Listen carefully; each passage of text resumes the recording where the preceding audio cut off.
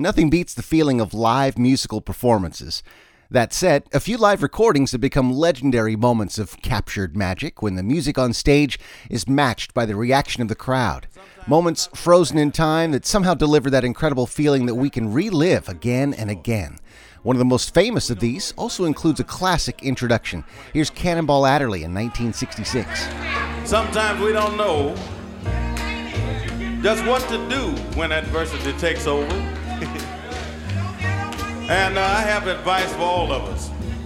I got it from our pianist, Joe Zawinul, who wrote this tune. And it sounds like what you're supposed to say when you have that kind of problem. It's called Mercy, Mercy, Mercy.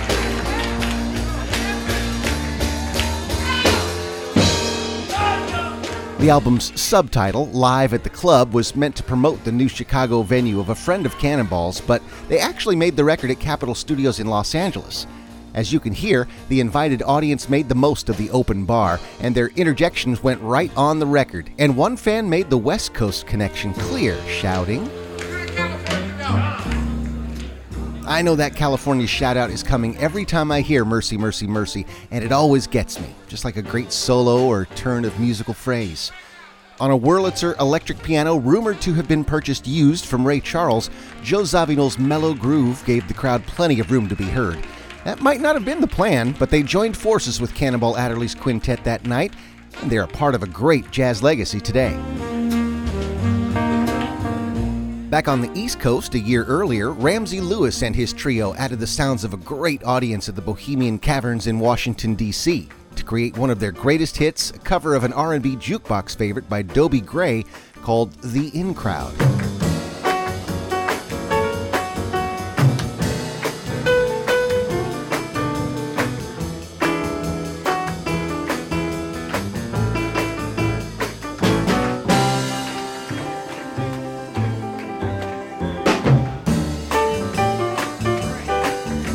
The trio had been together for nearly a decade at the time of this DC gig, and their highly developed camaraderie comes shining through here. The room is rocking from the start, and the Lewis trio takes them on a thrilling ride on this soulful groove. What really grabs the crowd's attention, though, is when they turn down the volume near the song's conclusion.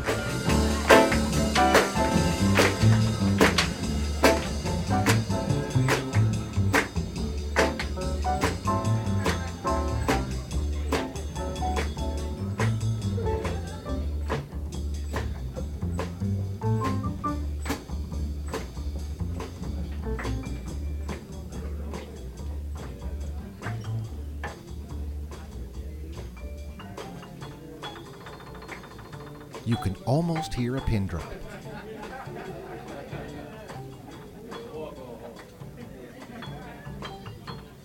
Ramsey had that DC crowd in the palm of his hands and even gets a laugh or two before putting an exclamation point on the proceedings.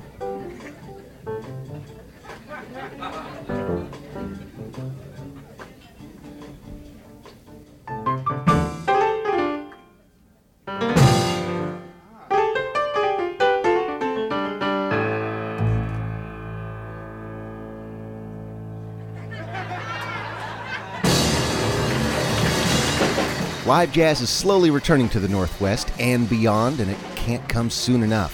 For the impatient like me, check out those classic live jazz records and dig into our exclusive studio sessions anytime at knkx.org. I'm Abe Beeson.